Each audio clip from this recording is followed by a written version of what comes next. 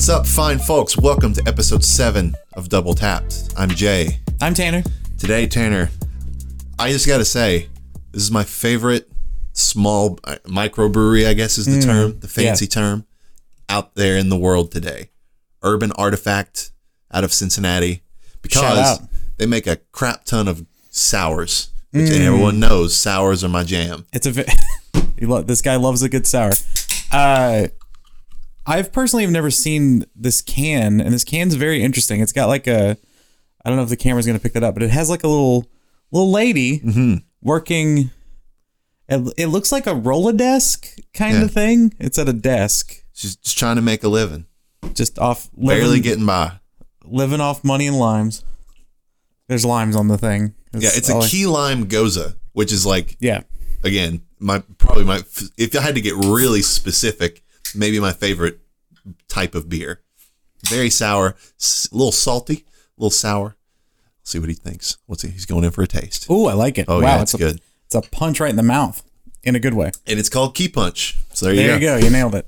Anyway, Tanner. Yes. We both know one thing we've been playing, which we will talk about much more in depth here in a little bit. We will delay. But what else have you been playing to complement that experience recently? Basically only Rocket League, as we continue to just... We did some of that last night. Hammer the table. Yeah, Jay came over yesterday and we played... For ye old Derby. That's true. We watched the Kentucky Derby. Shout out to Soup and Sandwich, who did not win, but my favorite name in the Derby. And then we also played a little bit of the game we're going to talk about later, which might be in the title of this episode. And then, we played some Rocket League. I played a little bit of Rocket League early this morning with my buddy Straub. That was pretty fun. I'm trying to think if I've been playing anything else. Mm-hmm. I think it's mainly those two things. Because the only other thing I've been playing besides the game that we won't mention yet in Rocket League is MLB The Show, which you saw me play a little bit of. Yes. You saw me throw 6 perfect innings. You did. Then there were immediately 2 line drives. And I was like, take me out. I want out. You did say, take me out. Well, I'm trying to get the W. For baseball stats, like wins and losses are a statistic specific to pitchers. Right, yeah. So once I was like, okay, I'm no runs allowed through 6 innings. I'm like, relieve me. We're up by like 5 runs. Yeah. Just get me the dub and I'll get out. And I got promoted to AAA, which was a nice silver trophy that I was not expecting. Yeah. I haven't looked too deeply at the trophy list yet. Apparently not a very difficult platinum. Oh. So I'll consider it. Yeah, that's a fun I know one. Skinny got the platinum for 20, last year's. Right, yeah. But when you play 800 hours of a game, what else do you expect? You're bound to get that's it. Fair. Just statistically. I wonder how online heavy it is. Yeah, I was wondering that too. And apparently the servers for this game have not been hot to start from launch. Maybe that has to do with they had to integrate them with Xbox. That's true. A lot of stuff. It's such an interesting game to continue to follow, and it's fun. If you like baseball, yeah, it looked great. Go for it. Weirdly, almost watching you play it almost sold me on finally buying NBA 2K21. Yeah, I was like, you're like, I'm about to pull the trigger. Well, the only reason I did that is because your my player situation or whatever it's called in that game, reminded me so much of how much fun I have in 2K's my player in a very similar sort of sports grindy podcast kind of way. Yeah, and in one of the best details, I love a game that can get my full name. And they have the audio for my full name, and I was loving that. So let's delay. We'll come back to our game that you all know that we're talking about. Yeah. Let's talk about a little bit of news. Say we'll return. We might return to it, and we might return to it over and over again in the next few weeks, maybe. That's true. Who knows? It would be very thematically appropriate. Anyway, there was a state of play last week. It was light on content, but everyone knew that because the focus was all about Ratchet. Yes. But let's talk about the couple of other things that were there first. Okay. There was some Subnautica Below Zero footage. Right. A lot of people have been comparing it to Red Dead Redemption 2, I've heard. This is a callback to last week if you weren't listening to last week's episode. Exactly. Very good. Well done. Anyway, a game that I care literally zero about, Subnautica. Both of them. You care below zero about it? Pretty much. I actually haven't seen any footage from the state of play, but I enjoyed Subnautica 1 I enjoyed it pretty well. I will say it got to a point where it got frustrating, but I enjoyed the sort of building your base out and making that sort of your survival mechanic, similar to like a Don't Starve almost, where you build out your camp and that kind of is where you hone in your survivor stuff and you go further and further from the camp. So it is a survival game. Yes. Okay. There is a story element to it though. You can like win the game, but it has survival elements. It's not permadeath, like you do respawn, but that is definitely the the core mechanic is like just being able to venture further and further each time. Interesting. It's a pretty fun game. I enjoyed it quite a bit, but I don't know where my interest is at on Below Zero. Remains to be seen, I guess. We'll see what the price point is, and we'll see how much I'm wanting that kind of itch. But I enjoyed Subnautica. Yeah. The other game that they talked about aside from Ratchet, which is still more interesting to me just because of the game that it is and the phenomena that it has become, Among Us. Yes. Coming to PlayStation. Yeah, Among Us looks like it's going everywhere from what I saw.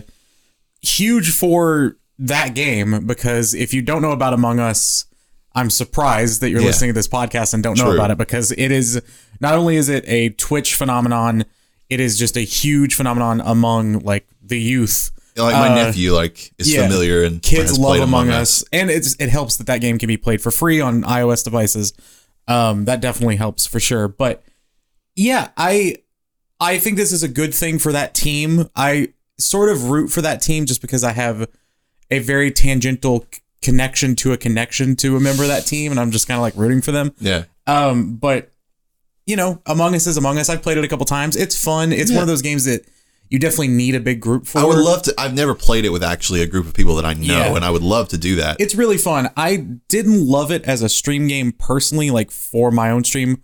It was fun being on other people's streams and not having to stream it myself, but I imagine everyone streaming it all at the same time might get a little chaotic for my tastes. But yeah, it's a really fun concept, and good for them for cranking it out elsewhere. Yeah, I imagine it'll be like $5-10 something. I think pretty it's low.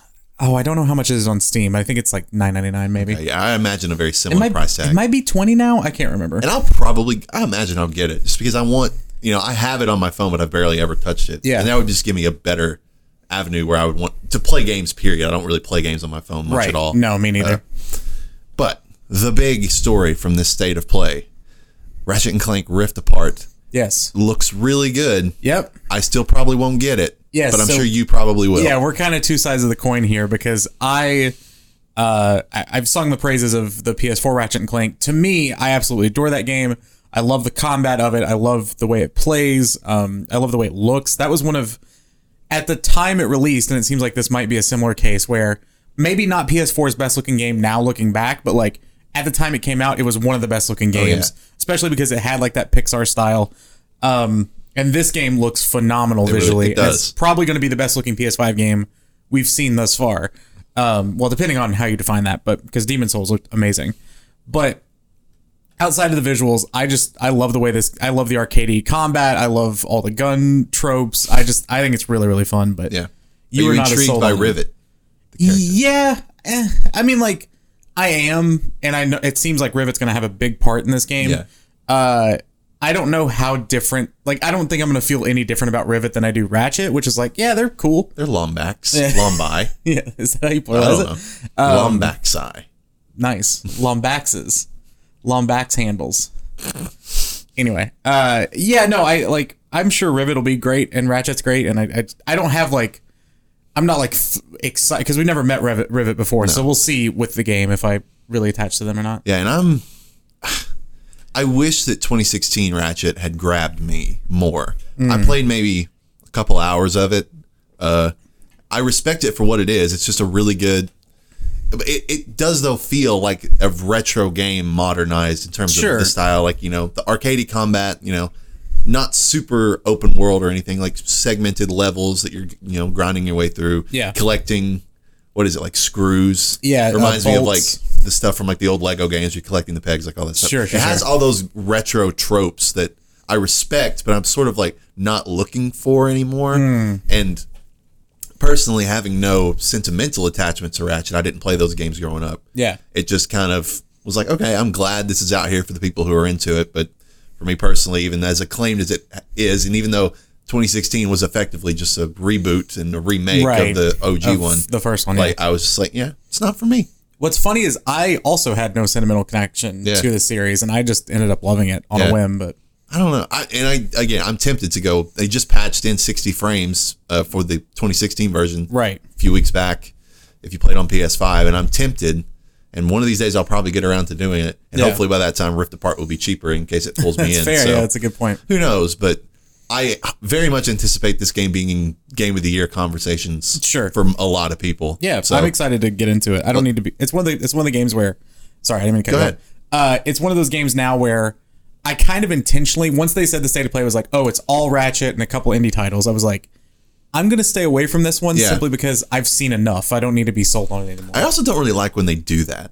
Like have a singular game focused state of play pre-announced. Like, yeah, it's a very Nintendo thing to do. Yeah, it's like, I would rather you just Smash Direct. Yeah, like drop a trailer or something. Like any form of surprise is better than saying, hey, this is exactly what this is. And this format where we have announced big games before is now just sort of getting watered down by these more singularly focused presentations where if you went into this expecting anything other than what they told you, which you shouldn't have, I don't know why anyone would, but some people might have. Yeah. And going some people forward, may have seen, oh, it's a state of play, but not here's what the state of play is. And they might look forward and say, hey, next state of play is like it's just a watered down term. Yeah. They should have just called it like a Ratchet and Clank showcase. Yeah. And then just released elsewhere the Among Us and Subnautica stuff. And if I guess Pokemon Presents, but they could absolutely just call it like PlayStation Presents. Yeah, exactly. Ratchet and Clank Rift Apart, like something like that. Yeah, that works so well. Food for thought, Jim Ryan. Anyway, Tanner, maybe the most unexpected and weird story of the week, but weird in a good way. Super Mario Party got an unexpected update. Yeah. Bringing an online mode to the game. And you can do online like normal, if you join a match with random people, or you can do duos online, which is what I saw. Cool. Yeah, came out of absolutely nowhere. This was one of those things that I even saw some people saying that there were traces of this back when the game launched. Like people could find like some of the code of being like it might go online at some point. I remember some people saying at the time, "Oh, I'll buy it when it goes online." I was like, "It'll never go online. It's Mario Party." And this is a very pleasant surprise. I kind of thought all along that they would do another Mario Party, and that would be the big feature. Is like now you can play it online. I do know that Nintendo just recently swapped their internet infrastructure, like the way they do online. So like all their servers are different now, which hopefully means better servers for their games because Nintendo servers were notoriously trash, especially among like the fighting game community. Smash players hated Nintendo servers. Yeah. So hopefully those are better now. And maybe this is the first sign of that. Maybe they've created a way where going online is a lot easier, or they just trust start it more. patching online into all sorts of games. Yeah. Or patching games to make their online better, like Smash or there's a lot of culprits. I would imagine that you have to be pretty confident, and maybe this was why they didn't do it before. You have to have pretty good servers to do some of the finite competitions in Mario Party, right? Like the button mashing ones. Like you could be half a second off, and that might determine whether you get first or last in some of those games. So hopefully the servers are good. I love that this exists. It makes me want to like start getting back into it and playing it with friends online. And yeah, that's the thing. I never bought this most recent Mario Party. Just because it's one of those things that if someone in your friend group has it, there's no point in multiple people having it. That's all you need. So you had it. So if the off chance we ever wanted to play it, we could. Yeah. And I mean, this, I guess, is kind of if this had trophies or something, I would 100% go in. Yes. Do everything because I love Mario Party. It's one of my favorite it's so good. nostalgic franchises out there. But just for casual, just playing at home on a break. I don't know. It's just not. Yeah, it's not selling it for me in that form. Mario Party is not a great game to play by yourself. No, definitely not. That makes total sense. Anyway, here's a good game to play by yourself though, because you can't play it with other people. Oh, Jedi Fallen Order. Oh, is officially getting a next gen upgrade this summer. Ooh, and I'm moderately excited about it. Yeah. Jedi Fallen Order is one of those games that was great because it was not crowded like by other things when it came out. It was like, this game's coming out. I've heard it's Soulsy. It's Star Wars, which is kind of cool. Even though I talked a lot of smack about Star Wars, I'm pretty sure it was last week. Yeah. We talked some Star Wars shit. This was a good Star Wars IP, expansion, that sort of thing. I'm excited to see it with the boosted frame rate. I literally started a playthrough of it like a week ago and stopped, not because of this news, but because I was just like, I'm just not feeling it quite yet. I'm almost feeling it, but I wasn't quite there. Are you excited for the chance to play this game again at a higher fidelity. Yes and no, I guess. Did you get the platinum? No. Okay, so that would be the one thing of being like, okay, because I knew the trophy weren't actually that bad if memory serves. That would be the one thing like drawing me back. But I've noticed that I love these games getting these patches. I love more upgrades for the new consoles and giving people more reasons to own them, even though I know a lot of people still want to own them and can't yet. That being said, I've realized that as much as I celebrate this news, it doesn't actually make me go back and play these games a lot of the time. So I'm glad it's happening. Maybe this will be the thing that finally pushes me to replay that game and get the trophies. But yeah. And I think the thing about it though is, as much as I remember, I liked that game. I'd probably have given that game like an 8 or in that ballpark. Yeah, that's fair.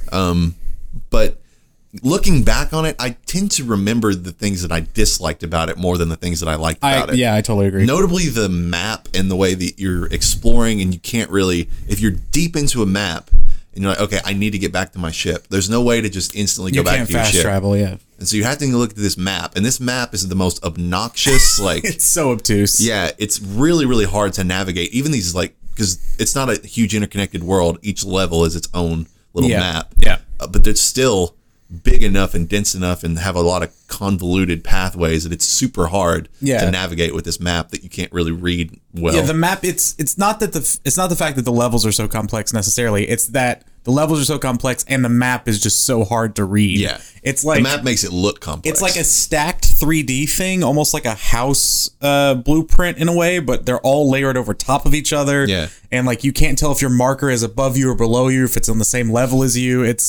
That map was one of the worst parts about that game. And there's some other stuff like that game was a little bit buggy when it came out when I played it. I think I even had, I want to say I had like a few crashes of the game, like just straight up taking me out of the game. But overall, I mean, the combat was really fun. The story was fine. What I was gonna say is like no spoilers, but it only lightly integrates into like very mainstream Star Wars lore. Yes. I would have liked to see more like Star Wars characters I was familiar with. That's tie fair. it in. Yeah. Some more cool cameos. There's really only one significant cameo in the game. Yeah, which if you haven't had that spoiled, that's incredible. It really is. Congratulations. It's a great moment in the game. It is. If you're a Star Wars fan and you haven't played this is a must-play game because it's among Star Wars games one of the absolute best. Totally agree. Yeah, and it's a really good game. I think 8's perfect for it because it does a lot of things really well. I don't think it does anything that's like massively surprising. Yeah, no. But it's just like, I mean, except for maybe that part. But like as a gameplay thing, it's just really solid. Yeah, and to understand like the Inquisitors and like that's what the story is about more or less. If you look and know where it's set in the Star Wars timeline canon and all that sort of stuff.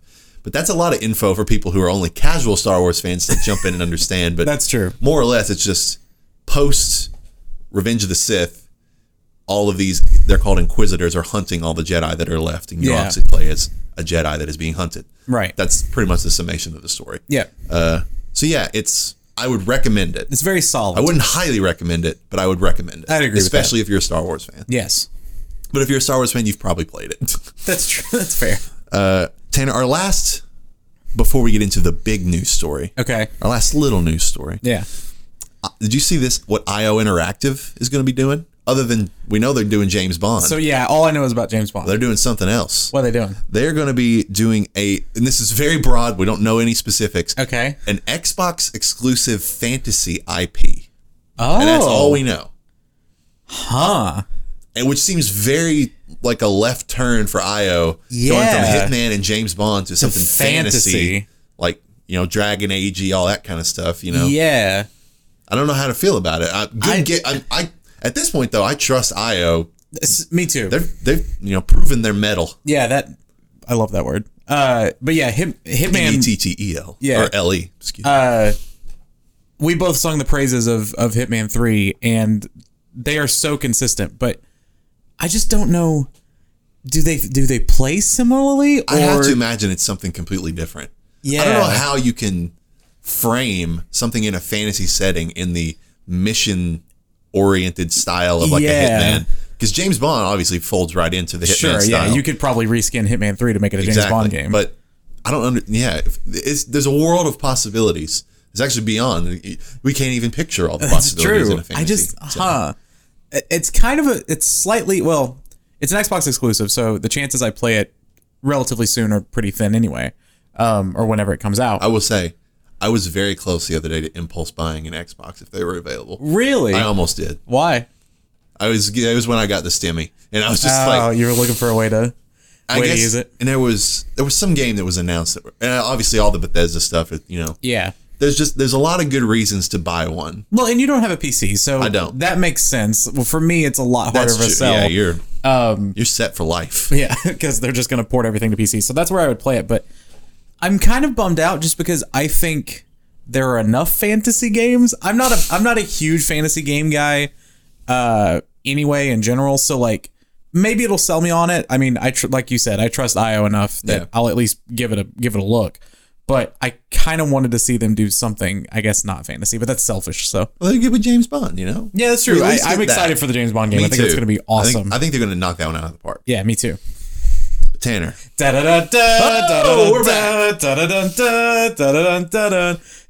the way we're structuring the show today, we kind of have two topics as our big topics. So, I'm going to do this now. This is the 2 episodes, now 3 episodes old segment of crazy shit I found on Reset Era. Now, I have a twofer for you, Jay. Yeah. So I have sort of a normal entry, and then I have sort of a fun entry that everybody on Reset Era is in on the joke. Okay. I'm excited. So this is this is the normal version, the normal type of post that we like. From member Trippa Seca, whose picture is Norman Reedus from Death Stranding with sunglasses and a hat on. Okay. They say, this is their original post: flight, cart, bus, train, space travel simulators. Okay. All games with great gameplay loops, whether they're short or long. But I've never seen a cargo ship simulator. Driving and docking ships is actually pretty cool. And we'd have to manage routes, loading and unloading, weight management, storms, personnel, shipment contracts, ship models, construction, and all that. Is there such a game? If not, why? P.S. You may think Ship Simulator Extreme would do it, but it looks more like a driving sim. There's a Ship Simulator Extreme? I guess so. It's linked in the post. Not the whole deal. Also, would you like such a game? Now, do I have a theory that this guy is working on a cargo ship simulator game and is just trying to gauge interest? Maybe. Look, this sounds more like something that you pay thousands of dollars for, and at the end you just get a supply chain management degree. Yeah, well, someone further down was like, not to yuck any yums. Like, if you're into that idea, that's great. I just think it's funny that even someone further down was like, I love simulators. This sounds boring as hell. like that's the line for some people. Microsoft Flight Simulator. Yeah. You're not like organizing the passengers on the plane. Right. Yeah. You're not. Yeah, exactly. You're not selling tickets.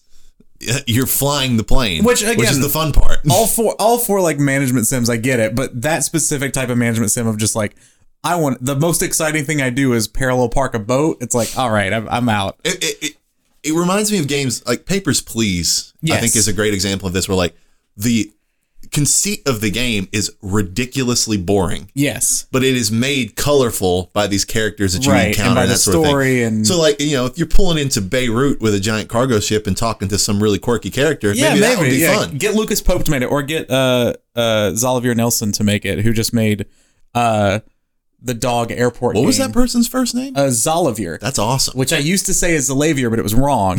It's Xalavier. Wow. Xalavier is his name. He's a very, very cool dude. He's a friend of my buddy Chubbigans, and it was so funny. I can't remember what I was playing, but he was the narrative director on Hypnospace Outlaw. He just did the dog airport game that I can't remember the title of because it's really long. He does a lot of really cool stuff, but there was something I was playing where I played it on stream. Oh, it was Superliminal, which is a really cool puzzle game. Or Superliminal, sorry, Superliminal. And just in the credits, it was like, special thanks, Xalavier Nelson. And I was like, this dude is in everything. He's just everywhere. If you know his name to look for the credits, shout out to Xalavier. Anyway, this is the other one, which is not quite the same thing. So this thread was worst lies / rumors you ever saw in a video game magazine. Okay. So the crazy shit is from the magazines themselves, not the posters. So I'm going to start with, this is from GameSpot in October of 2000. Okay. It's about Alien Resurrection, a PS1 game. Quote, the game's control setup is its most terrifying element. The left analog stick moves you forwards, back, and strafes right and left, while the right analog stick turns you and can be used to look up and down. So that one just did not age well. That was one of the first like dual analog games. Well, yeah, I'd say that sounds like just every... Yeah, but the fact that they said it was terrifying back then. This one, Poke Tip. Oh, yeah. There is only one Master Ball in Pokemon. Use it wisely. I suggest using it on a Pokemon you want to add to your team but are hard to catch, like a Fearow or a Tentacruel. Having played Kanto region Pokemon games a lot, Yeah. you get Tentacruels shoved down your throat in that game. Yeah, I can't tell if that one was like sarcasm. I mean, or there are what. lots of Fearows too, but anytime you're surfing it's USA, tons of Tentacruels. there's Tentacruels everywhere. Yeah. Level 38 Tentacruel all the time. On a specific level. All right. And then the last one, this is from EGM's top 200 games list. I'm not sure what year this is from, but this is from their top 200 games. Number 88, Super Mario World. Let me list you the games underneath it. When you say under, as in like higher on the list, ranked. lower numbered. Number 87, Missile Command. Number 86, Ridge Racer. Number 85, Advance Wars. 84, Gunstar Heroes. 83, Super Mario World 2, Yoshi's Island. 81, Akari Warriors, an arcade game from 1986. 80, Panzer Dragoon Saga. 79, Contra. 78, Daytona USA. 82 was Metal Gear Solid 2. 77 was Splinter Cell Pandora Tomorrow from the Xbox, the original. This isn't funny. This is kind of offensive. Yeah. Like, Yeah. and I mean, people have a lot of love for a lot of those games. Sure. You know, Yoshi's Island is a very, from what I understand, very criminally underrated game. Yeah. At least in the Mario lexicon. Yeah. But Super Mario World is like, Historical. if I was super objective, Okay. I think you can make the argument that's a top 10 game ever made. Oh, agreed. Like without 100%. You know. Yeah. I think you can go. I mean, you could argue higher. You can argue as high as top. I don't know, 3. Yeah. I don't know what else off the top of the dome would be up there. Right. But Yeah, as far as like not only transformative for games, but so fundamental into like people getting into video games. Yeah. It's one of the best gateway games I mean, ever. it is, in my opinion, the best 2D Mario game. I would agree with And that. 2D Mario is the, most classic standard form of Mario. Yeah. And Mario is the most prolific video game character ever. Yeah. So when it's the best of the best of the best, Yeah. Right. it's the best. Not the 88th It's best not the game 88th of best all time. game on EG. I hope that was one person who wrote that. They just Because if ranked it that was a themselves. collective, they must have had like a very like strange like drug-induced meeting to come up with that list. Anyway, Yeah. Tanner, let's talk about our first super big topic, Okay. and that is Returnal. Yes. We've been playing it. Yes, we have. I love it. I do too. I really, Haven't really played like a it. ton of it. There's plenty to uncover. This game is oniony, Yeah. So, but it's an allium of games. Exactly. So yeah, just to talk about where we're at, we're both around the 6-hour mark, we think. And Jay and I played it yesterday side by side. We are going to spoil a little bit of the first 6 hours, I guess, just because we're going to talk about it. and it's not like a ton to spoil. Like No. In terms of like the actual story, I still know virtually nothing. Yeah, I don't know anything about the story, but I was just going to say just some of the sort of the mechanics we're going to Sure. talk about. But we've both seen the first boss. Jay beat the first boss without getting hit by him somehow. Yeah. I don't know how it happened. And you watched me, so I have a witness. Yeah, no, it legitimately happened. Well, the whole time I was like, I don't think he's been hit. I don't think he's been hit. I don't think he's been hit. And then it was over. And I've died to the first boss, I want to say 4 times. So just goes to show that the game gives and the game takes away. And Yeah. also Jay just crushed that first boss fight. But so we have seen the first, because I've not reached that biome, but I watched Jay on the Yeah, other which monitor. I have not progressed into the second biome much at all. We've but seen the first 2 biomes, which are just kind of the level sets. If Yeah. you don't know anything about Returnal, it is a roguelite. We explained what roguelite is a couple episodes ago, but basically randomly generated. Some things you keep over time. Most things you lose when you die. Every run of the game is just from start to finish, and then you're trying to complete the game in one run, basically. Yeah. There are shortcuts through that, all that kind of stuff, but that's sort of the basic outline. It is a third-person shooter. Gameplay very similar to like Control. There's Control. There's like an element that I pointed out to you yesterday that you hadn't heard about, but that was pointed out to me, was the active reload, which is like Gears of War thing, where if every gun, you don't find ammo. Every gun that you use, you expend all your ammo and then it recharges all its ammo. Yeah. But when you do that, it is a little progress bar that will start filling up. And if you click the trigger at the right time, it will automatically reload completely again. So there is no reload button. It's like Jay said, like the ammo is almost like a progress bar. So if you shoot like half your shots, it'll refill faster. If you shoot all of them, it'll take a while unless you do the active reload thing. Yes. So yeah, it has a little bit of Gears, and then from like a gameplay sort of setup perspective, it's almost like Hades in a way. Has a little bit of Risk of Rain 2. A lot of different like roguelites obviously inspire this game, and then visually it looks. We've heard comparisons of like Aliens, Absolutely. which is a good one. Has a little bit of the Control vibe as well. It looks amazing. Yeah, that should be one of the first things said about this game. It visually is incredible looking, and as good as it looks, it feels equally as good. Yes, takes the best advantage of the DualSense controller of any game so far. Yes. When you first get dropped in, so the sort of beginning of the story, basically you crash land on this planet. Yeah. Which is in the trailers and stuff. That's not. And you get out and it's raining, and it was like. You felt the raindrops. Yeah. It was like just very like pronounced, like individual vibrations. I'm like, I was like, these people, like, how smart. They just went wild with this DualSense and used every facet of it. One interesting wrinkle is that so there are multiple different guns that you can find in the level. You start off with a pistol, and you always start off with the pistol, and you can go find, there's a carbine, like a rifle, there's a shotgun, there's a couple, there might be more guns. We probably haven't seen them all. Yeah. But as you're going through, each gun has its standard way of shooting, which is only activated if you pull the trigger halfway down. Pull the L2 trigger, your aiming trigger. And if you pull your aiming trigger all the way down, it activates like a separate, like super shot sort of alt-fire functionality for every single gun. And that's a very interesting way to, like, basically two buttons in one on this left trigger. And that definitely takes some getting used to, but once you get used to it, it does feel really good to sort of hammer home this alt fire by finally pulling the trigger full way. To talk about the haptics, even in cutscenes and stuff, the haptics are so pronounced. When you crash, it's like you're hitting trees as you take the crash, and you can feel each tree hit left and right. And then just like throughout the gameplay, there are, one of the things I want to talk about is like how good the sound design is. Oh yeah. There are several cues depending on the sound, and they're visually reinforced as well. But there are cues to sort of tell you and signal to you, oh, hey, my alt fire is recharged, or hey, my I got the quick reload right, or I'm out of bullets now and I gotta wait for a second. Like the gun kind of flares out when you run out of bullets, which looks really cool. It seems like every detail was really thought about as far as like confirming the stuff to the player, because this gameplay is frantic, very frantic, and you have to judge things on the fly really quickly. It's a very hard game.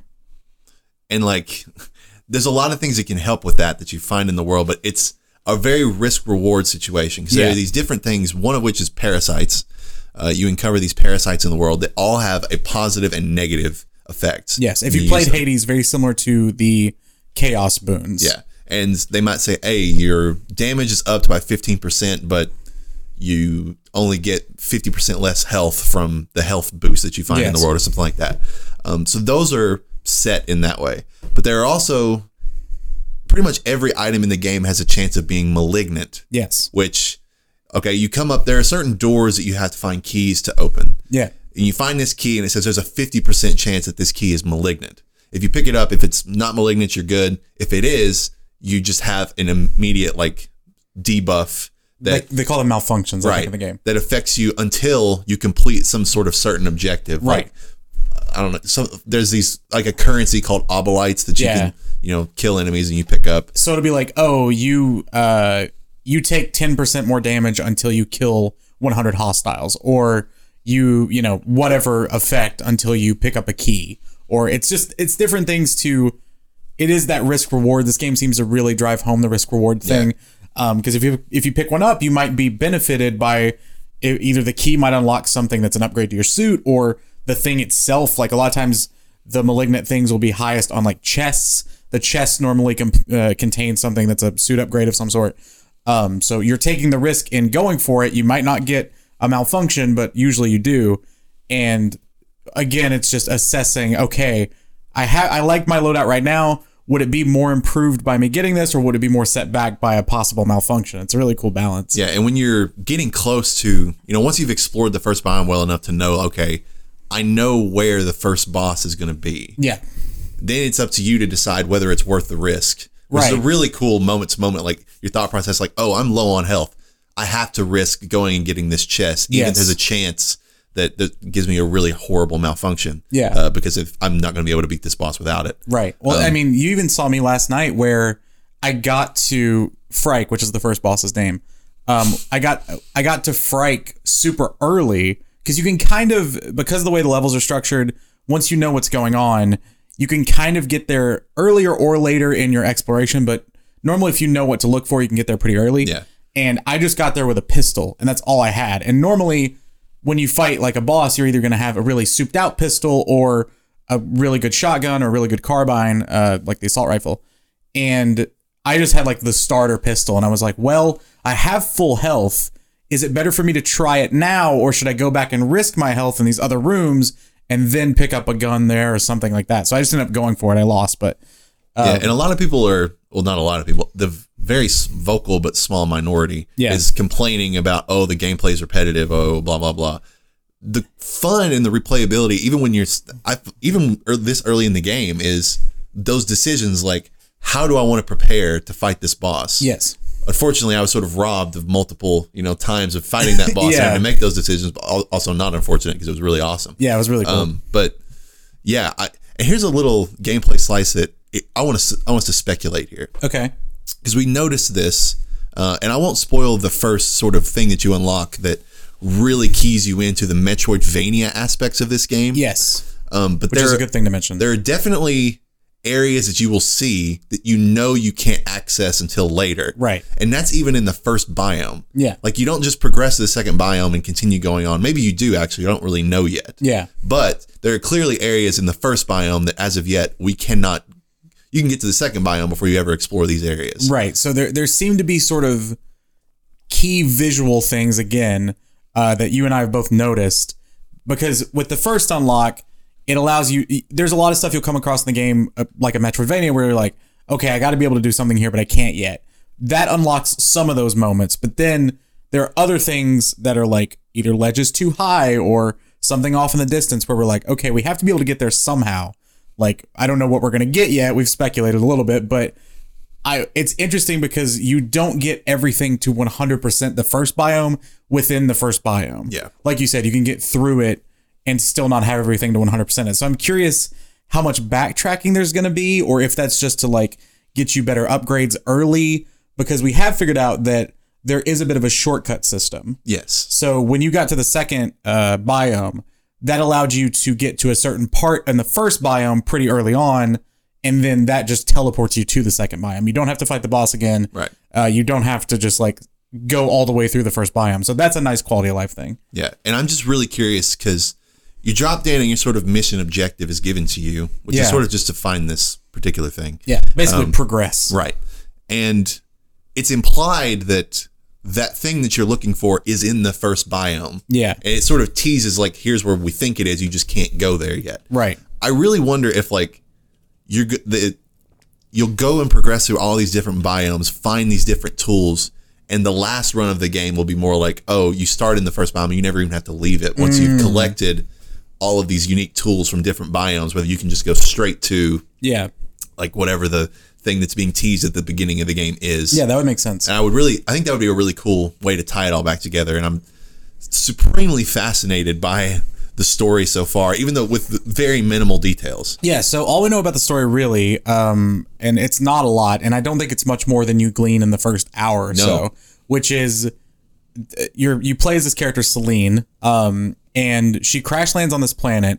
Very early on, there are indicators that either she has been there before and doesn't remember it, or someone else named Celine has been there before. There's obviously some repetition going on in this world, which obviously is Returnal. Yeah. But it seems like the whole gameplay loop, sort of Groundhog's Day thing, is built into the story, which is always the best way to do it. Hades did something similar where, you have a reason, not just gameplay wise, but narrative wise, to be continuing through this world and trying to figure out what's going on.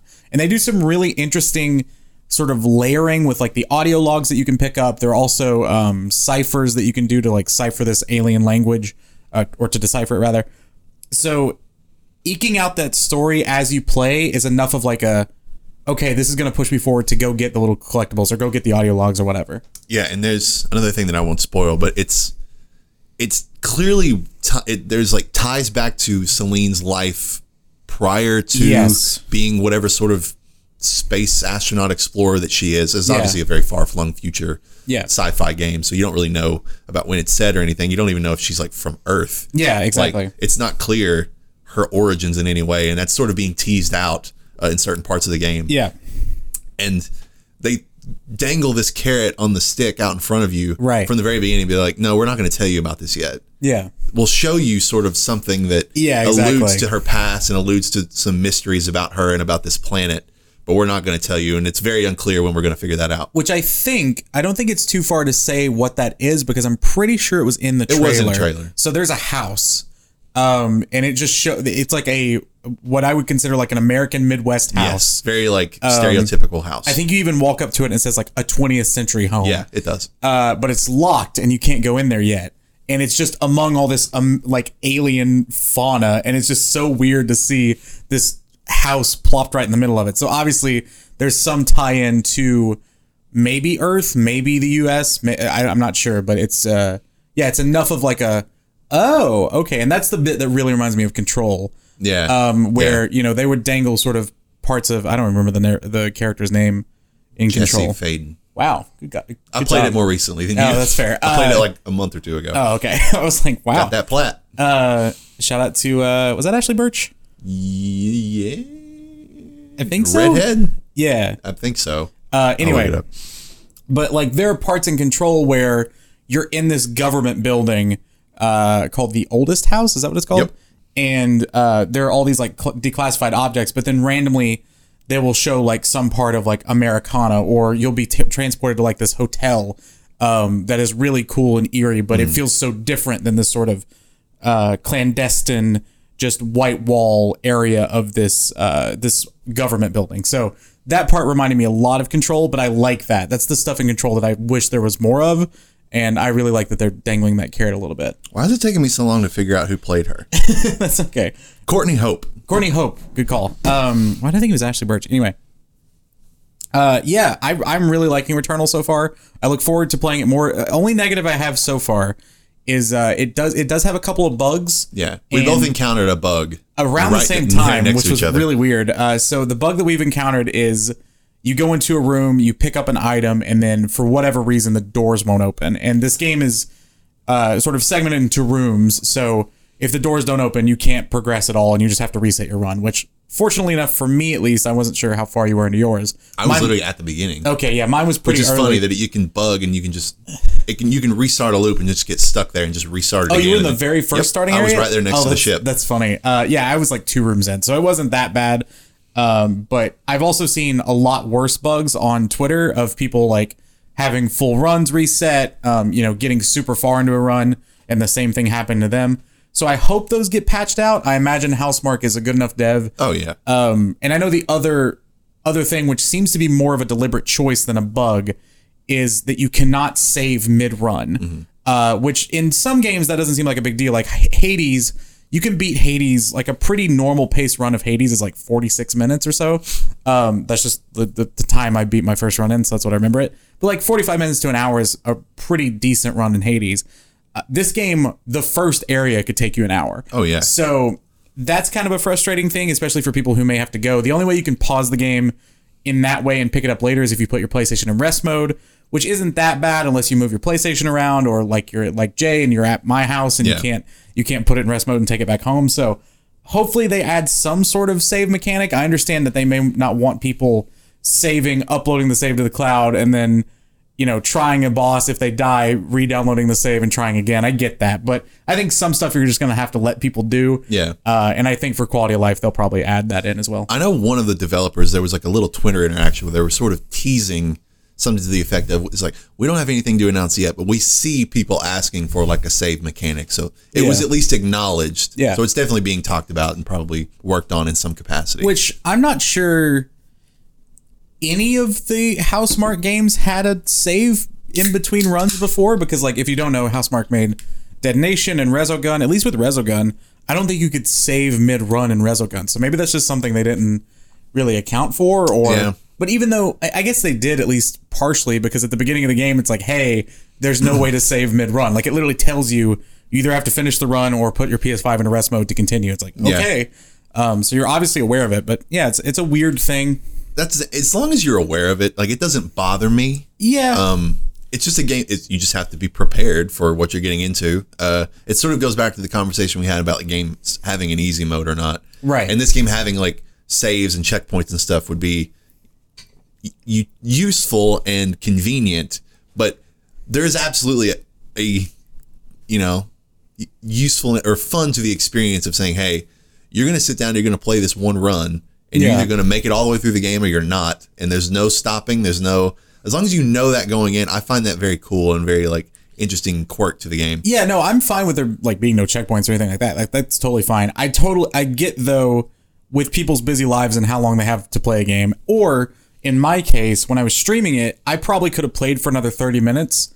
Because I've only streamed it one time, but I was like, well, runs can go north of 30 minutes pretty easily. So I don't want to start something I can't finish. Sure. So that actually made me stop short a little bit. So I get that, but yeah, overall, it's not that big of a quirk. I just wonder if the design of this, if like, what do you think Sony was anticipating out of the commercial success of this game? Because the game clearly isn't like, features like that are not designed to cater to a very casual audience. Right.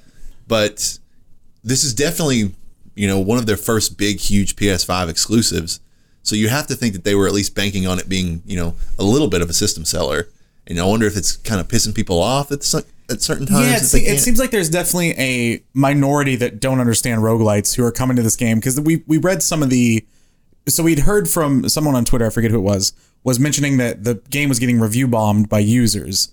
And so we were looking through user scores on Metacritic, and a lot of them were, you have to restart the whole game if you start it. And it's like, well, yeah, that's the concept. But obviously people, either the marketing wasn't clear enough on that, or people just haven't experienced roguelites, which I understand if you're someone who just buys, like your big Sony exclusives, like your God of War's, Last of Us, you probably haven't. But I mean, is this the first AAA roguelite or roguelike game?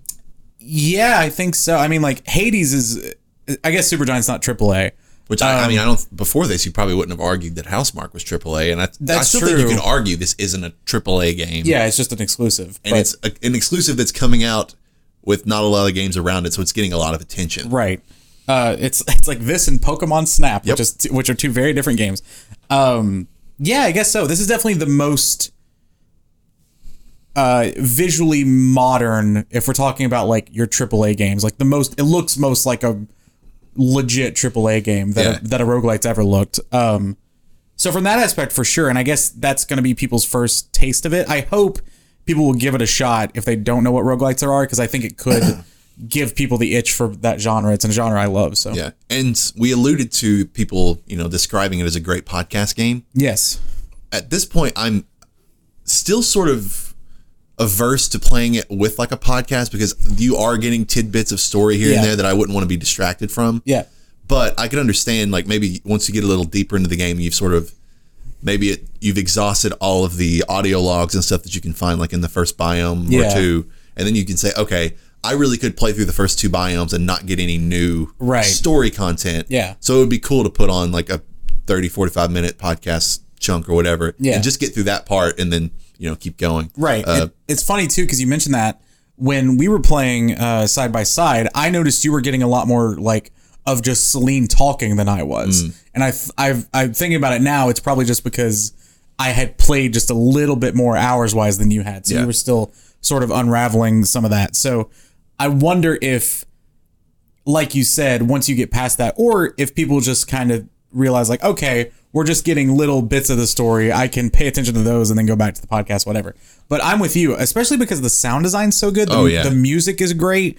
I think it ramps up sort of the intensity of that game really well. And that's the kind of game that I probably wouldn't want to play as a podcast game, but makes an amazing stream game because it has all the podcast game stuff with enough to keep you really entertained and engaged. So I'm all in on this game. Yeah, I'm teetering on that, and Bloodborne's the game that I go back to for a game that gets stuck. It's a game that gets stuck in your head. You know what I mean? Yeah. It's like a gameplay loop that you're sort of thinking about, like, I'm excited to go back and jump back and do these particular things to grind and get better, that sort of thing. It's those seeds have been planted. Obviously, there's still, I'm very curious because I could see, and we've seen people talk that, you know, I would say the first biome in sum total took me probably 3 hours. Yeah. Once I beat the boss.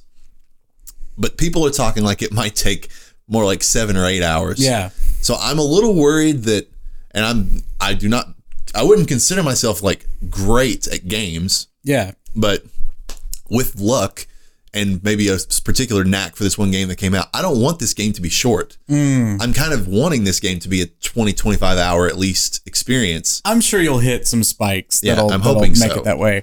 But also not, but you know. Yeah, it's a weird thing. Yeah, I like the pace where I'm at. Like, I'm assuming in my next couple of runs I'll beat the boss, and then, you know, I'm at like a 6 hour pace per biome, and assuming there are 4 or 5 biomes, then that's perfect. And I'm really curious about any long-term like replayability this game could have. Obviously, I mean, I haven't looked at the trophies to avoid spoilers, but I'm very curious about what the platinum looks like. Yeah. And just for the sheer fun of it, I would not be surprised at all if it, you know, once the story's done, if I decide I'm going to go back and give it a shot. Yeah, and it could be one of those games, again, just drawing more comparisons to Hades. I beat Hades within my first couple of nights, but or maybe like my first week of playing it. But then I continued beating it and beating it and beating it just to get the little story tidbits at the end, or just because it felt great, or playing through it with different weapons each time. Like I think there's going to be a lot of replayability with this. We'll see what the trophies look like, but yeah. So overall, early impressions, incredibly positive. Yes. I'm not going to give it a score at this point just because there's still so much to uncover. Giving it a score yet. But trending towards the higher numbers for sure. Yeah. Is what I will say. For sure. It's very, very, very good. Definitely. So Tanner, let's wind down from the high stress game that is Returnal. Yeah. Let's just have a little fun chat. And I just wanted to do this. I wanted to do just some story time. Which, that's all you said to me earlier, and I was like, okay.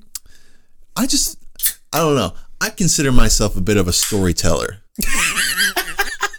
Not like in a professional sense in any way. That might be the most pretentious thing you've ever said. But like, I like to spin a good yarn, you know, from time to time. Who is this guy? So I just was like, let's just, you know, conjure up some of our favorite gaming stories that you could tell. Yeah. Because these aren't long stories by any sense, but No, they're no, just no. moments that I thought were fun Yeah. and worth bringing up. One of the ones that I thought of first, and it's the one that I thought of first when I first thought of thinking about this, Yeah. was one what I was right next to you for, Okay. which a lot of these probably are, Yeah. or several at least, a lot of my best. But this does not involve me playing a game. This involves a game getting announced. And you know what? If you had to guess what game I'm talking about, which one would you think? Okay, so we sat beside each other, Yes. which means I was with you.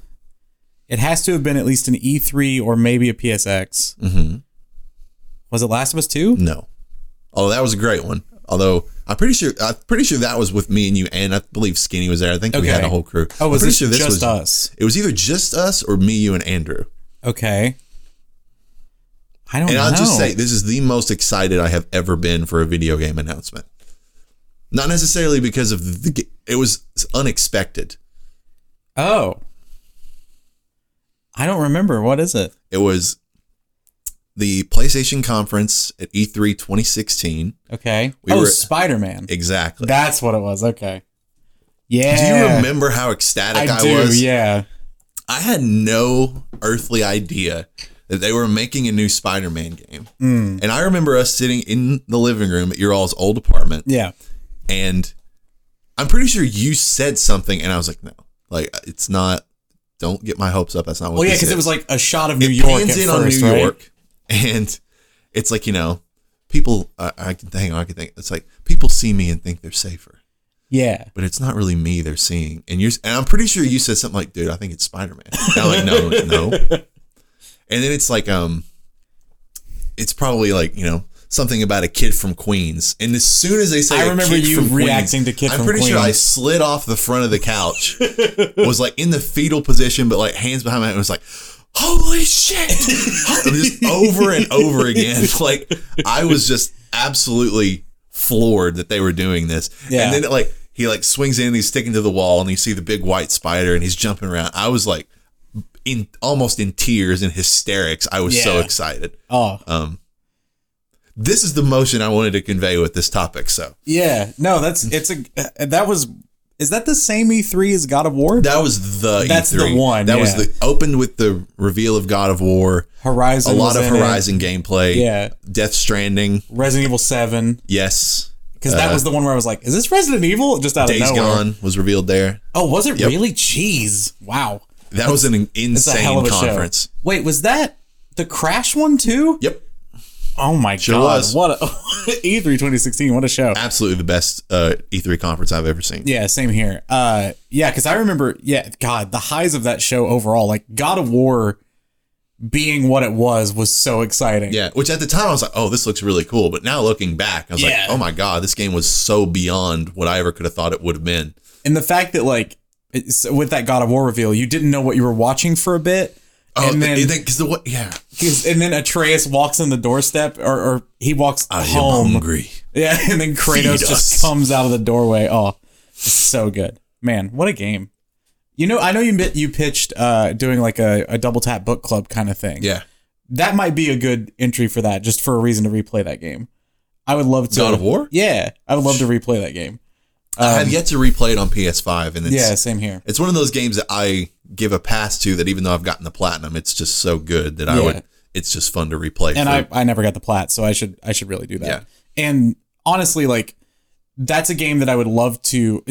I kind of get stuck in this loop with streaming of like everything needs to be a stream game, and I think that would be a game because I streamed my first playthrough.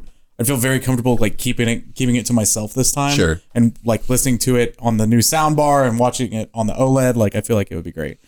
Tell me a story. The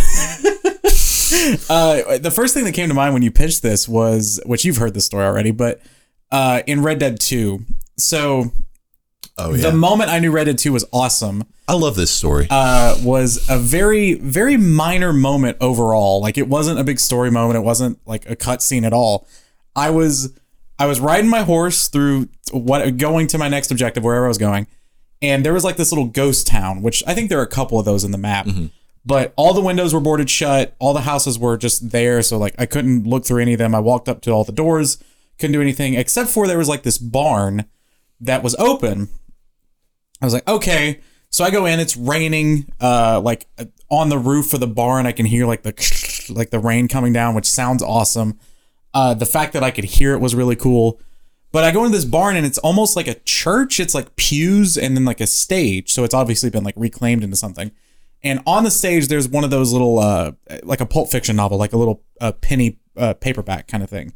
And I'm reading this book and I just hear the rain. It's a very like soothing moment in all the, the height of the action. I just gotten through with a gunshot, whatever, or a shootout.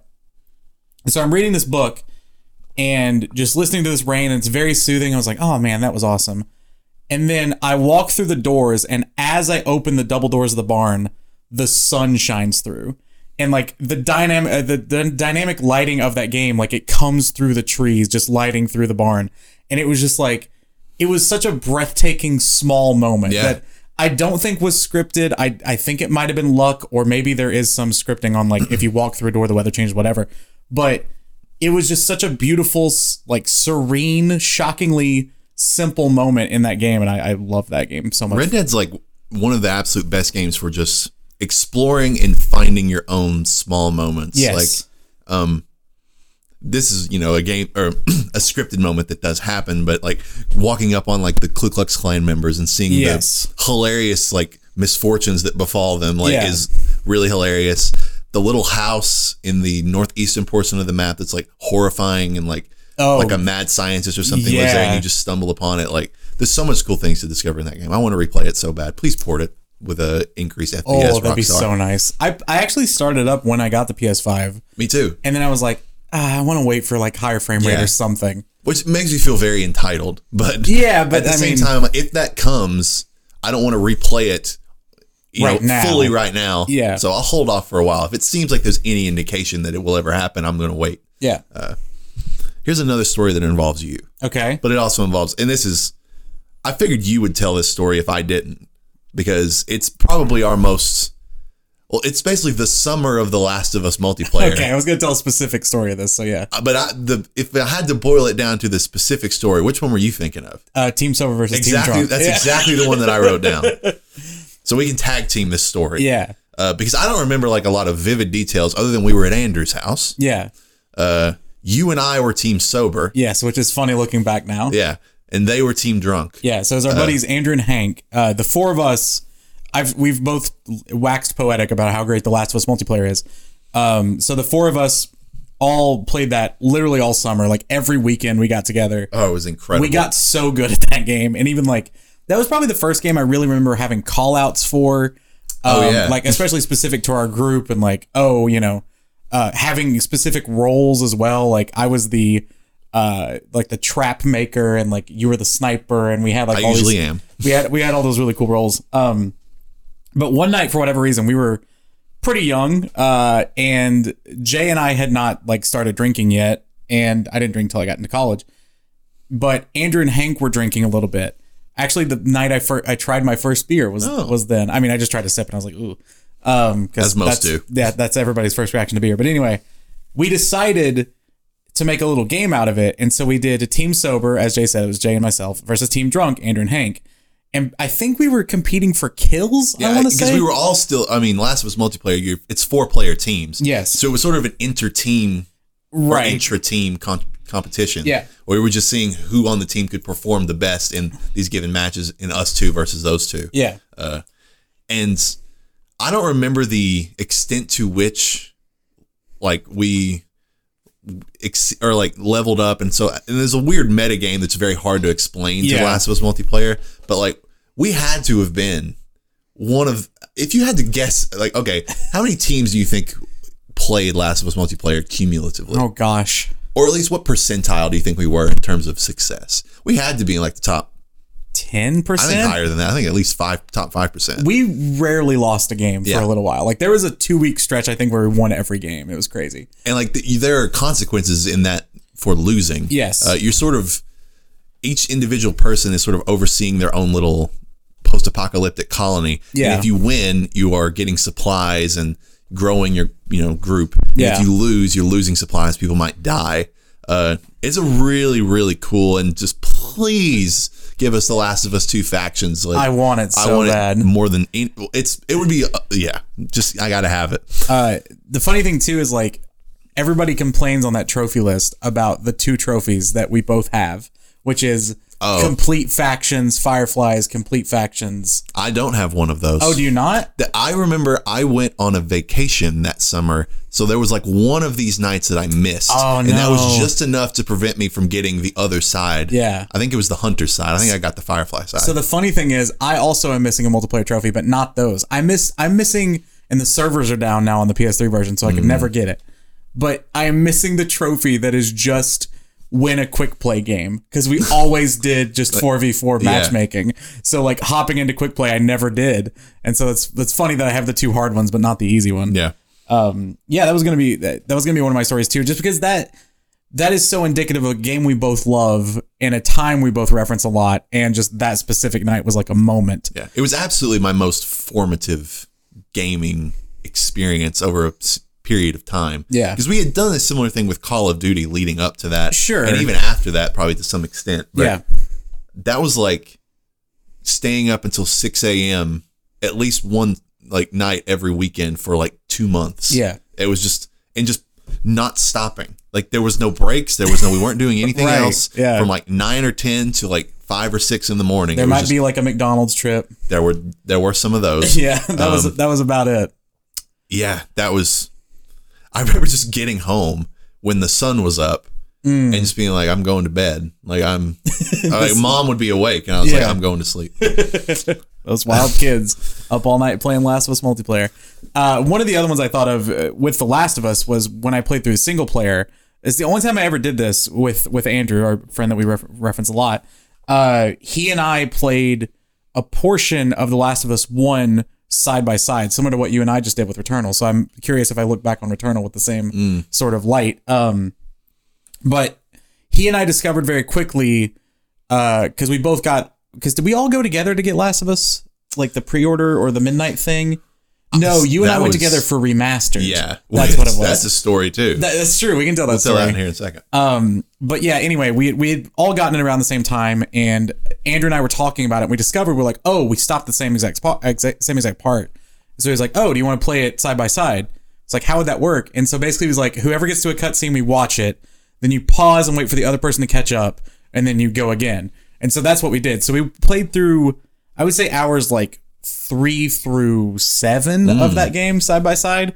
And one of the only things I remember from that, it was a really cool experience, but one of the only things I remember is his older brother came down, and there was I think it's the part, pseudo spoiler, it's just a combat spoiler, but the part where you're hanging upside down. Yes. Which was very hard for me because I was not I'm not good at games now, but I was definitely not good at games then. I was still getting used to shooters in general, really. And that upside down part just threw me, and it was taking me a while. I remember his older brother came down and he was like, dude, are you okay? Because I was like biting the collar of my shirt, just so anxious trying to get through this part. And that's something I'll never forget when I come to that scene. It is a nerve-wracking little sequence too. Yeah, especially when you're like, there's so much like gun sway and stuff going around. It's wild. But yeah, The Last of Us remastered story. So I remember getting the first one just like the day after. I don't know if you all went at midnight, but I remember going to Walmart the day it came out officially, so not the midnight release. It might have been that for us too. I can't remember, but when Last of Us remastered, was it me, you, and Skinny? I believe so. So I know it was at least us three. Yeah, so we went to Walmart, and now, folks out there, if you're like inventing the memory of a Last of Us remastered midnight release sort of celebration of any kind, it didn't happen. At least not here. At least not here. Yeah, so no one released Last of Us remastered here at midnight. It was like a 6 a.m. release or something like that. So we didn't know this. So I think at first we went to GameStop and they weren't open. Yeah. And then, because I guess it was the only game coming out that week. And normally they would do midnight releases for either really big games or days of the calendar where like multiple games are coming out. And so they weren't open. So we're like, oh God, will anywhere else have it? Let's check Walmart. So we go to Walmart and it's not in the store shelves at all. But then I see someone I went to high school with, and I'm like, I think her name was Brittany. I think that's who we saw. And I was like, hey, Brittany, we're here to buy this game. You probably have it, and it's technically out, but it's not on shelves yet. Could you check? She was like, yeah. And so she comes back out from out back with 3 copies of The Last of Us Remastered. So we were the first people. We were among the first, at least in this city, to get that game. So it was a really silly, just like, how the hell did we pull that off kind of thing. What games have you gone to midnight releases for? There's only one other for me, and that was Arkham Knight. Oh, nice. And that, I believe, was me, Skinny, and Gage. I was going to say, I think about that digitally. Because I know that there's a picture floating out there somewhere in the ether of Gage next to some dude who was there like cosplaying as Nightwing. That's awesome. And that's the only one that I ever have been to. And there was like a formal like, oh, get in line. We've got, we'll check everybody out. And there was like multiple people there like in full on, garb. And it was awesome. Like I have to look it up for the third game, but there was a night that I went with, it was during college. I think I went with Andrew and Hank possibly. You're going to hear a lot of the same names mentioned. But it was, I know for a fact I bought 3 games on midnight release. It was early PS5 days. It was GTA 5. Early PS4 days. Or PS4 days, okay. Sorry. GTA 5, the PS4 version. Little Big Planet 3. And I don't remember what the other game was because I remember, let me look up Little Big Planet's launch date. I remember someone making fun of me for getting Little Big Planet 3. because some other like nerd game was coming out, and we were talking about games in the November 18th, 2014.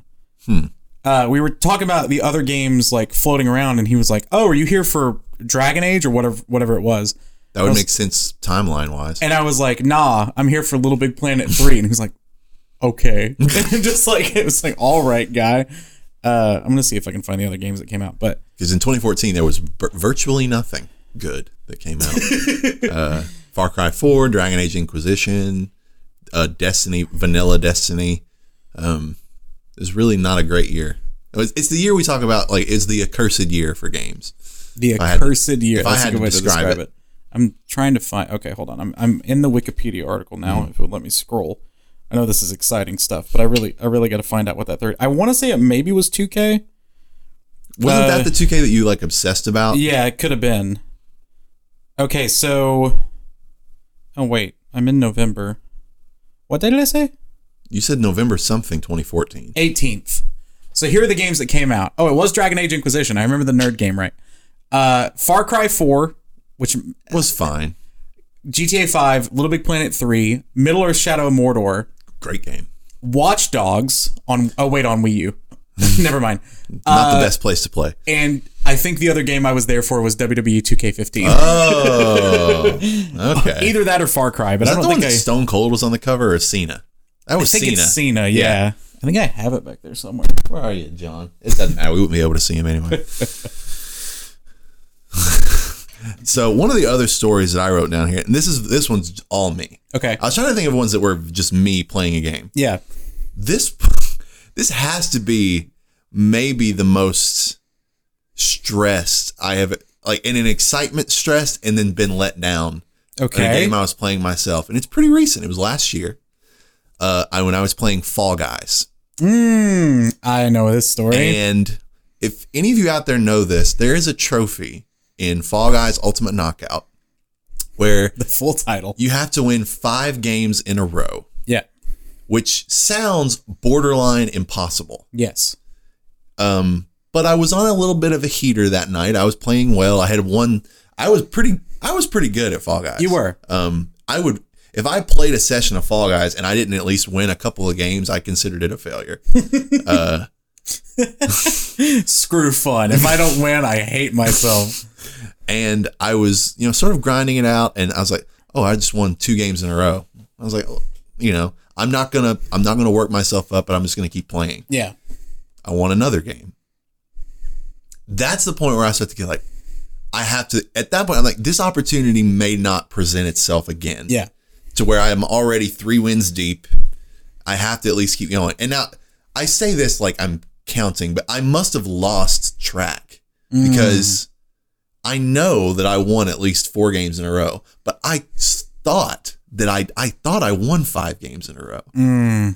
I remember winning whatever the last game that I won and being like sitting there like I like fell to my knees when I won. It was like staring at the corner of the TV where trophies popped, waiting. And it never did. Oh. So I was like, did I only win 4? And I was like trying to like retrace my steps and like think like this all has run together into a blur. And I was like, well, I have to do it again. I've at least at this point, I know if I win another one that this trophy is going to pop. Yeah.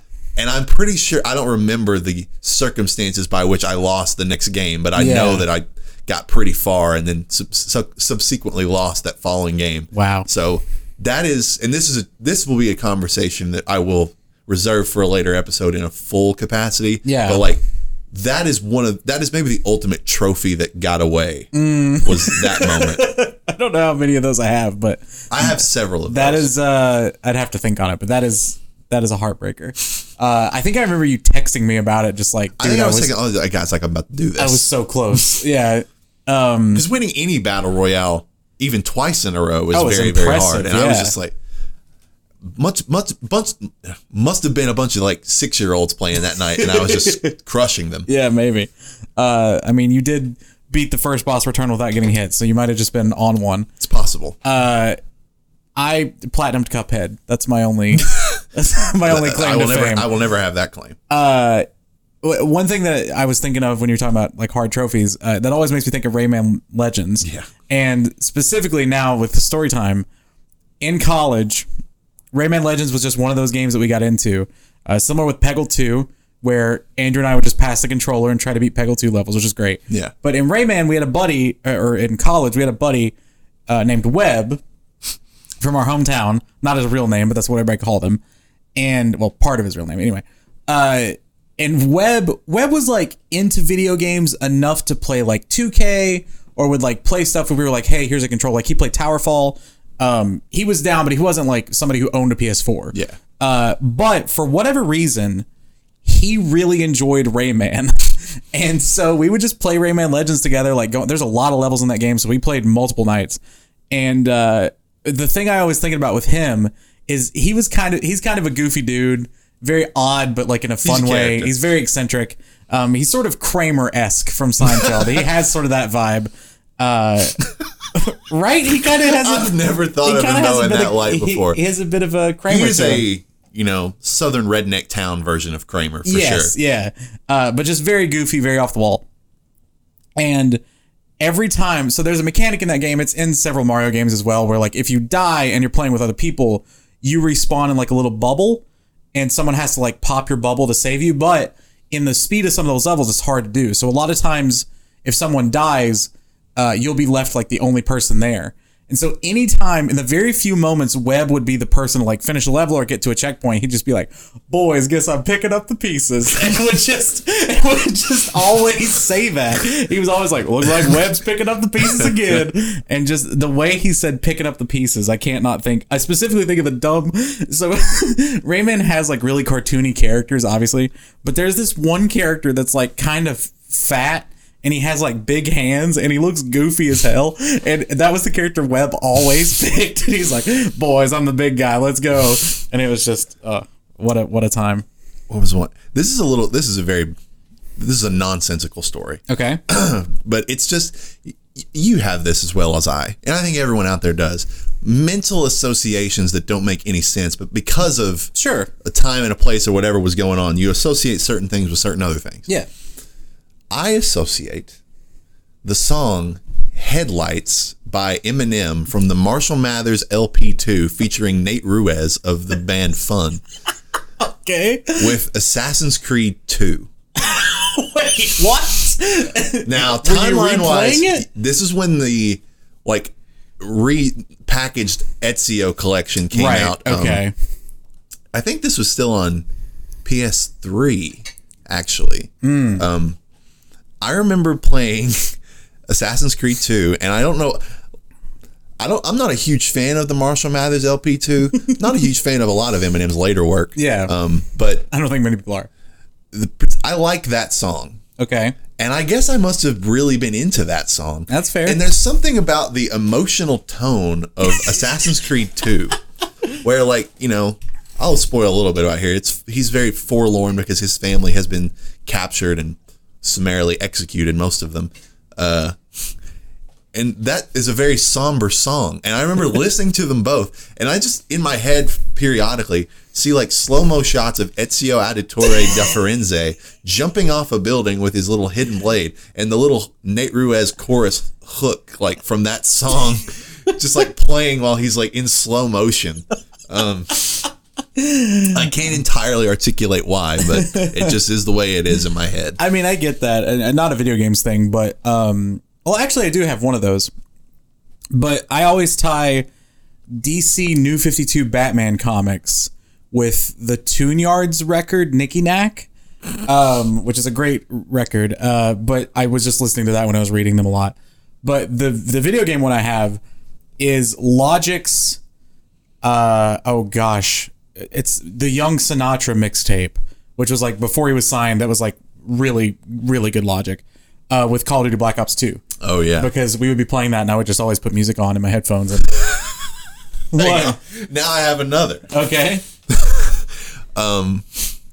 Do What You Want the Lady Gaga song and Killzone Shadowfall. Oh yeah, that's true. And that's a thing for me, you, and Andrew, that's like true, without a question. The Lady Gaga R. Kelly, which regrettably I don't think it's on Spotify anymore because of R. Kelly. That's understandable. Yeah, which is, I mean, separate the art from the artist. That was a great song. Like, it was a bit of a banger. But the funniest thing was, and we would just be like sitting there on the couch and we'd be like drop killing people on, you know, whatever. Like, do what you want, like just all the time. The funny thing, so to describe Andrew, we should have Andrew as a guest on this Absolutely. At some point. He's a very quiet, kind of keeps to himself kind of guy. Hilarious. I always describe him as the dad friend. Yes, exactly. Like I love him to death, but like whenever it's really funny to me whenever he gets into a song that's not his genre necessarily. He's like, he really likes rock. He's he loves Royal Blood and bands like that, but whenever he was the main instigator of this, he loved this Lady Gaga R. Kelly song, which he has a soft spot for 2000s R&B anyway. But just him loving that song made me just want to egg it on and play it all the time. So yeah, that's a great one. I forgot about that song. Oh man, I'm trying to think of any more. Do you have any more off the top of the dome? Similarly, just talking about the Rayman Legends thing made me think of the Pokemon day I had in college. So it was the same group, me, Andrew, and Webb. Andrew and I were college roommates. Mm-hmm. And then Webb was from our hometown. His roommate was there in the dorm for the first week and then never came back.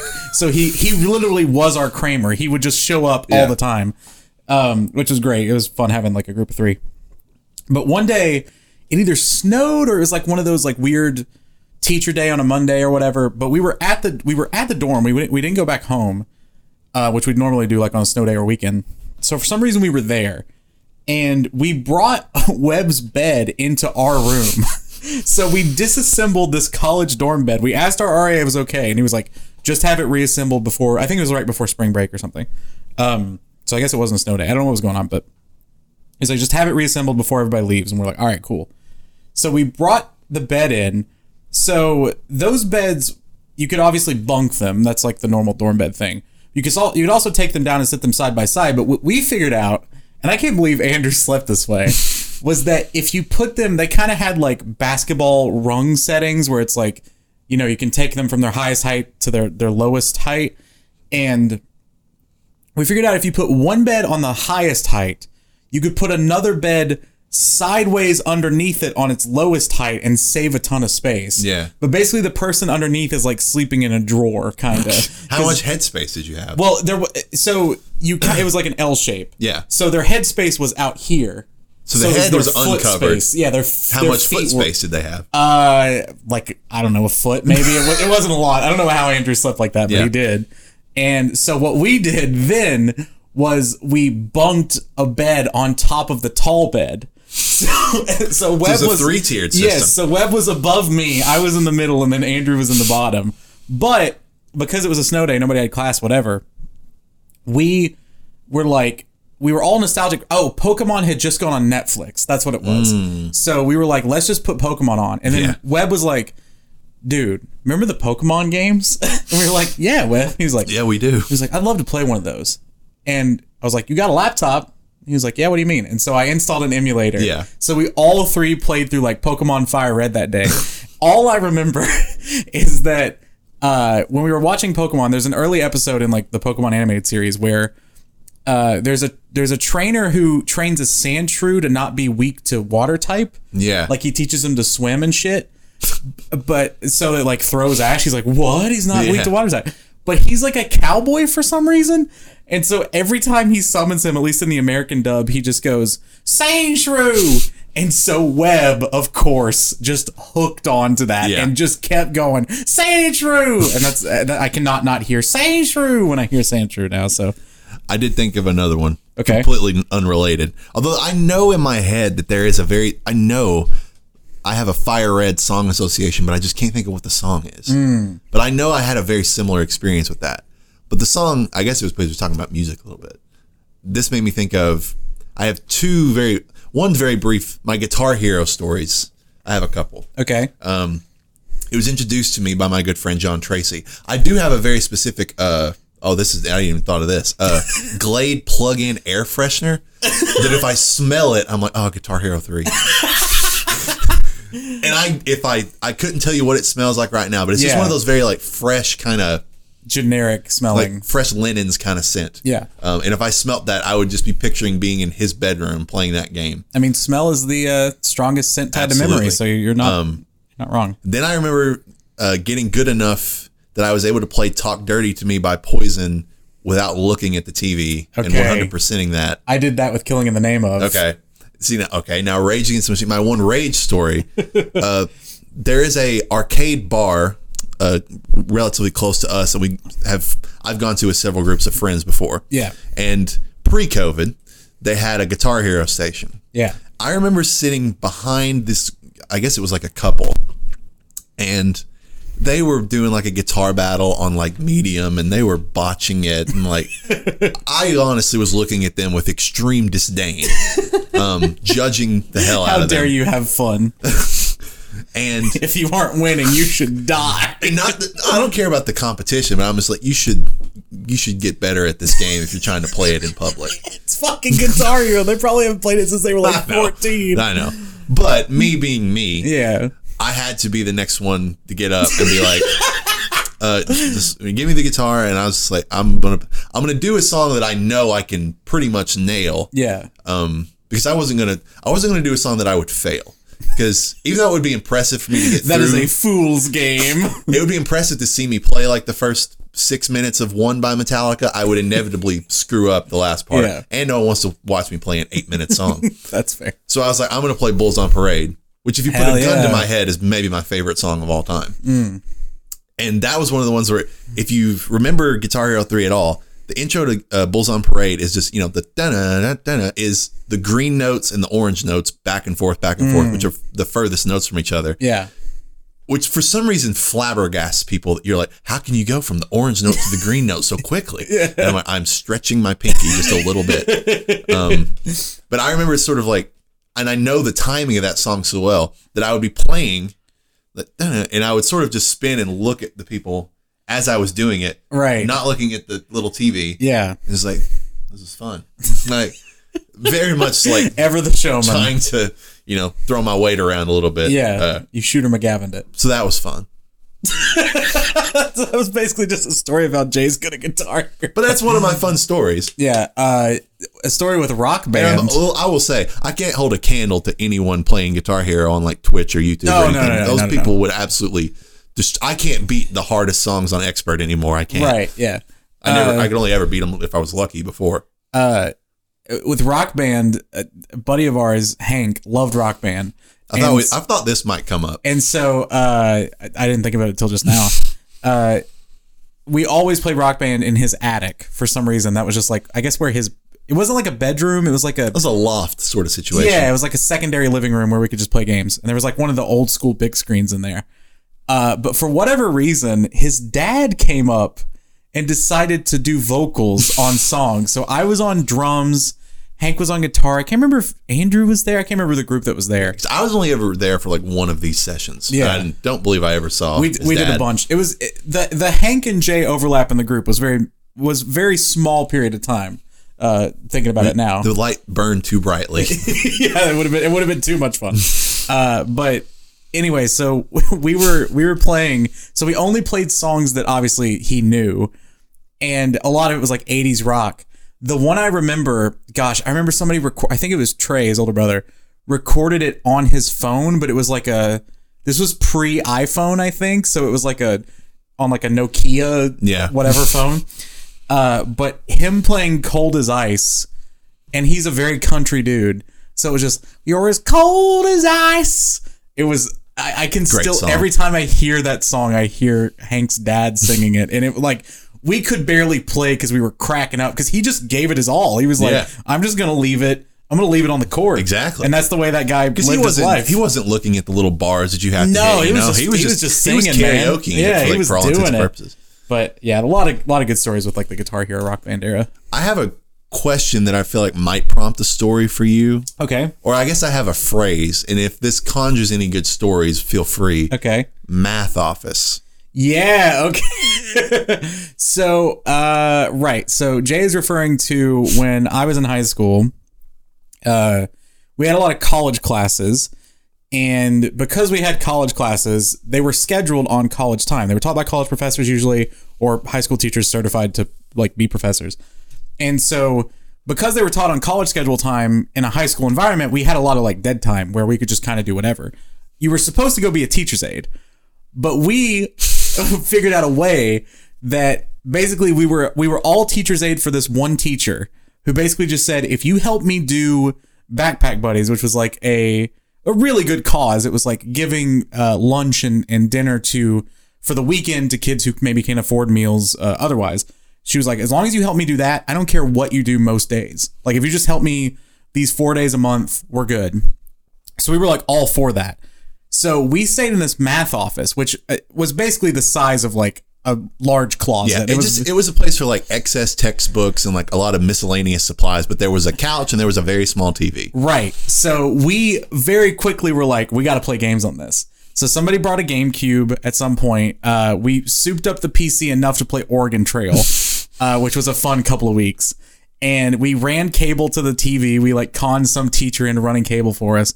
But we had NBA Street tournaments in there, and it was fucking awesome. So the one time my hubris got the better of me in that game was I bet a buddy of ours, Mitch, I bet him that, because he was probably like the second best of the game. I was like, I bet I can beat you with the worst team if you play with the best team. And I forget what the bet was, but I lost. Yeah. And everybody was like, oh, like I played as like the Atlanta Hawks or something. Like they were terrible.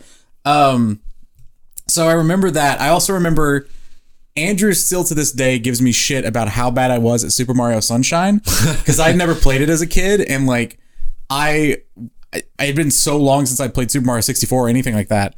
And we were doing those, like Sunshine has those side levels that are just like puzzle levels, similar to 64, where they're just like the 3D sort of serious levels. And I was just so bad at depth perception in that game. That was the first time I ever played Kirby All-Stars or Kirby Racing, whatever that one's called. What is that game called? Kirby's Air Ride. Air Ride, thank you, not All-Stars. Like there's so many games that I think of when I think of the math office. It was a good prompt. I have another prompt that I'm going to tell a story based off it first, and I'll see if it jogs any memories for you. But first, I'm going to tell a little bit of a backstory to what made me think of this prompt, which is very tangentially video game related. Okay. But has to do with my dad and his love for The Big Bang Theory. All right. There is an episode, like my dad, and still to this day, but for a long time, was just like every night there was like 2 hours of Big Bang Theory reruns on TBS, and he was just watching it all the time. My dad is the biggest Big Bang Theory fan on the planet. And there is an episode of The Big Bang Theory, if anyone knows anything about it, Penny, the like pretty girl across the hall from nerds, all Leonard and Sheldon. Yeah. So the nerds are into Conan the Barbarian, this is a real game, right? I think it's a real there's RPG. Conan Exiles. Conan. Yeah. It was one of those like Conan games. Yeah. I don't remember which specifically. But it's based on Conan the Barbarian, so you're good. And they're big fans of it and whatever. And somehow like Penny is just sort of like, oh, how does this work? And sort of just starts kind of getting into it. Yeah. And at first she's very obsessive about like the cosmetics and like looking cool and whatever. Right. But then it quickly descends into Leonard at one point walks into her apartment and sees her completely disheveled in a bathrobe with Cheetos in her hair, like has been playing this game relentlessly, not thinking about anything else. Yeah. That's sort of the impetus for this prompt. Okay. Have you ever felt that sort of thing? And I have one time where I felt, aside from, playing The Last of Us for 8 hours completely through the night. But this one is it Fortnite? Exactly. Yeah, I thought you would tell the story. I thought of this story for you earlier. So when I first got hooked on Fortnite, was months after it was initially released. I think it was February of 2018. Yes. I know for a fact it was February 2018. Yeah. And there was a big snow day that happened. Yeah. I was in college. You had graduated. No, I was, yeah. But we lived together. Right. But I was in college, but I got a snow day that day. Right. I don't think I went into work that day. Yeah. It was really bad. Big snowstorm. Yeah. And so a group of us, you weren't playing really Fortnite with us at this time, but it was me, Skinny, a couple of our other friends. We're like, it's starting at like 10 a.m. in the morning. Let's just play Fortnite. And I had this tiny little chair called the Big Joe. The Big Joe, man. The Big Joe was a staple of any little gathering in our old apartment. Big Joe was clutch. Anytime anyone needed an extra seat, and the person that usually got the short end of the stick got the Big Joe. But I would it was basically a beanbag chair shaped like a chair, but had no real support. Yeah. But I would pin it to an ottoman, which was pinned to my bed, so I could lean back against it. What a setup. And look up at my 32-inch TV that I had. And so we just start playing Fortnite. I remember there are like bits and pieces of other things that happened throughout that day. Our landlord showed up to give us salt for our driveway. Right. And I think he just salted our driveway for us. Yeah, what a nice dude. I love that guy. And I remember, I'm pretty sure all I ate was microwave chicken for lunch with I would always just have different sauces. Yeah. And more microwave chicken, but with different sauces for dinner. And we played Fortnite without stopping all day. Yeah. Like just staring, like eyes glued to the TV constantly. And we won one game, or at least I remember winning one game. It was the first win I was ever a part of. And I was the last player, and I didn't know how to build, but I remember looking up at this person in this tower they had built, and they just sort of would keep peeking up. Yeah. And I managed to laser them with a scar, just get a couple headshots that took them out. And obviously at that time, wins were so revolutionary thing, and a battle. This is my first real battle royale experience. Yeah. We were just absolutely ecstatic. But the most fun about that was just the time spent and not getting out of the Big Joe for more than 5 to 10 minute spurts for literally 13 or 14 hours. Your spine hated you that day. Yeah, for sure. Yeah, similarly, I don't know if there's a particular 24-hour binge period, but for about 6 months, around the same time you were into Fortnite, I was into PUBG, and which feels like another lifetime ago now. But it's every night I would come home from work and I would just play PUBG. And I would eat, play PUBG, stream it, and then go to bed. Yeah. And then the next day, go to work, play PUBG at home, and then stream it and go to bed. That's all I was doing. And yeah, the early mystique of whatever battle royale you got into first is it's such a hard high to recapture. But God, it was fun. There are certain games that have that. The Souls games are one. Yeah. Battle royales. I think Returnal is sort of knocking on that door. Yeah, it might get there for sure. Hades is another one I would say that for. Yeah, that was fun. I think that was a good round of storytelling. Yeah. I'm sure there are plenty of other stories to uncover. Yeah, I'm sure we'll think of some. If we think of enough, we might revisit this topic somewhere down the line. Yeah.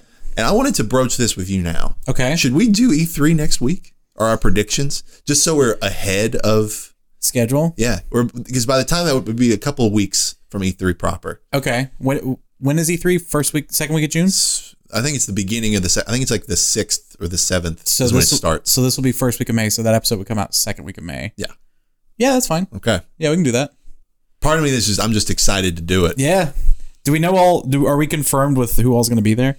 We're confirmed with, unless someone drops that's new and I don't anticipate PlayStation deciding to show up. So, but I anticipate them doing something. Right. So should we do PlayStation predictions? I would. Okay. And we could just bundle it if something happens in the days right before or right after. We can consider it all. We'll work out the logistics. Yeah, we'll figure it out between us. I like it. Cool. But we're coming up on that time. Yeah. So to wrap up, my recommendation is Returnal. Yeah, same here. I figured that's the only logical way to end this episode. Returnal is really, really enjoyable, really smooth, really fun, a lot of intrigue. I'm sure we'll have an update next week too, as one of our little small news things, just to see where we're at. If one or both of us beats it by that point, we can talk about the story and other aspects of it. For sure. We won't spoil it, but we will decide whether that's a good, addition to the game or something that detracts from the experience. But we could even do a spoiler cast the week after if we both beat it in that time. But for now, get excited. Yeah. We've decided that E3 predictions are coming. And we might blow it out. We might do something real fun.